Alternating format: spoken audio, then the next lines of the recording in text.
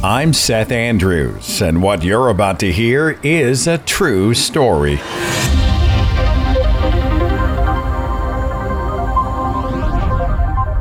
It's hard to believe that right here in this country, the United States of America, many people once declared a moral war on the teddy bear. Now, to understand this public panic, we have to go back in time to the origins of this fluffy and stuffy companion. This takes us back to the early 20th century, November 1902. President Theodore Roosevelt, who was also known affectionately as Teddy Roosevelt, was on a Mississippi hunting trip with the governor of that state. Most of the people in their party had already shot and killed something. Roosevelt's attendants wanted him to bag some kind of game, and so they found a black bear. They chased it to exhaustion with dogs. They cornered the poor animal and then tied it to a willow tree. And then they summoned Teddy Roosevelt and said, "Here you go. This'll be an easy one. Just line up and take your shot." But Roosevelt couldn't do it. He wouldn't do it. He said it was just too unsportsmanlike to kill a beast in this way. Now, don't be too charitable with Roosevelt in this story. He did have members of his own team shoot the bear and put it, quote, out of its misery. But the story about Roosevelt's hesitation became the stuff of conversation and ultimately wound up being a political drawing in the Washington Post. It was drawn by a Pulitzer Prize winner named Clifford Berryman. This publication went out on the 16th of November, 1902. This was right after the hunting trip. Of course, the cartoon was exaggerated in its nobility, with the lassoed bear and a disgusted Roosevelt who refused to shoot. And future versions of this cartoon would make him even more heroic and make the bear even more petite and cute and cuddly. All of this inspired a Russian Jewish immigrant named Morris Michtam. Morris owned a candy shop in Brooklyn, New York. He sold his sugary confections by day, and he and his wife made stuffed animals at night. And after seeing the Washington Post illustration, after seeing that cartoon by Clifford Berryman, he was inspired to make a bear and send it to President Roosevelt. And he made another one for his shop window with a sign that said, Teddy's Bear.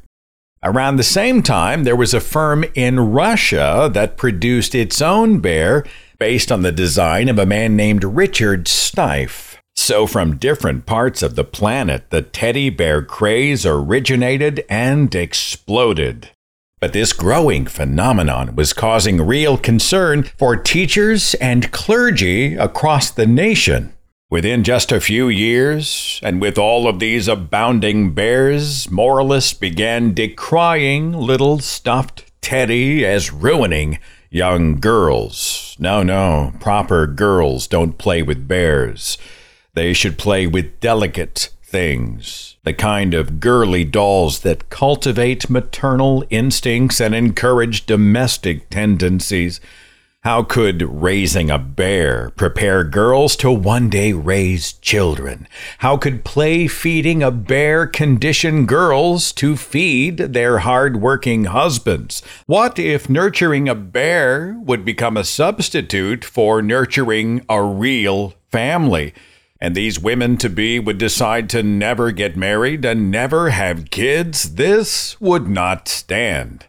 One of the most vocal detractors was a woman named Mrs. Jessup, and she ran the sewing department at the NYU School of Pedagogy. Now, pedagogy means the approach to teaching, how to properly teach. And Mrs. Jessup was teaching teachers how to then go to their classrooms and teach girls proper girl skills.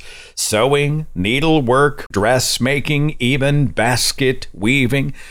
So what was this terrible teddy bear craze that would distract and distort? Mrs. Jessup wrote a widely shared article about all of her concerns, saying that girls should be learning domestication, and instead all that precious time is being spent focused on cute, cuddly Teddy. This stuffed bear is producing so many idle hands. And Mrs. Jessup wasn't the only one. There were concerns issued by educators and ministers from state to state all across the United States. But never fear, no moral outrager was able to shoot down this bear, which grew and grew over more than a century into $1 billion industry. Some teddy bears made by hand, others by machines. There are valuable collectible bears. There are museums for antique bears.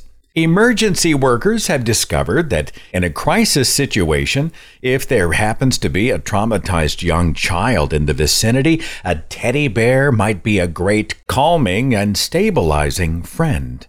Many of our most beloved cultural icons have been teddy bears, from Winnie the Pooh and the Care Bears to Paddington Bear. Even the Star Wars Ewoks have a teddy bear quality. The original teddy bear, that one that was fashioned back in 1902 by a humble Brooklyn candy maker, well, he's still with us. He's still around. In fact, you can find Teddy on display at the Smithsonian. He remains a reminder of the power of a good cuddle with a soft friend, and a testament to the world's most popular plush. And the tale of the teddy bear and the proposal to ban him from polite society is a true story. TrueStoriesPodcast.com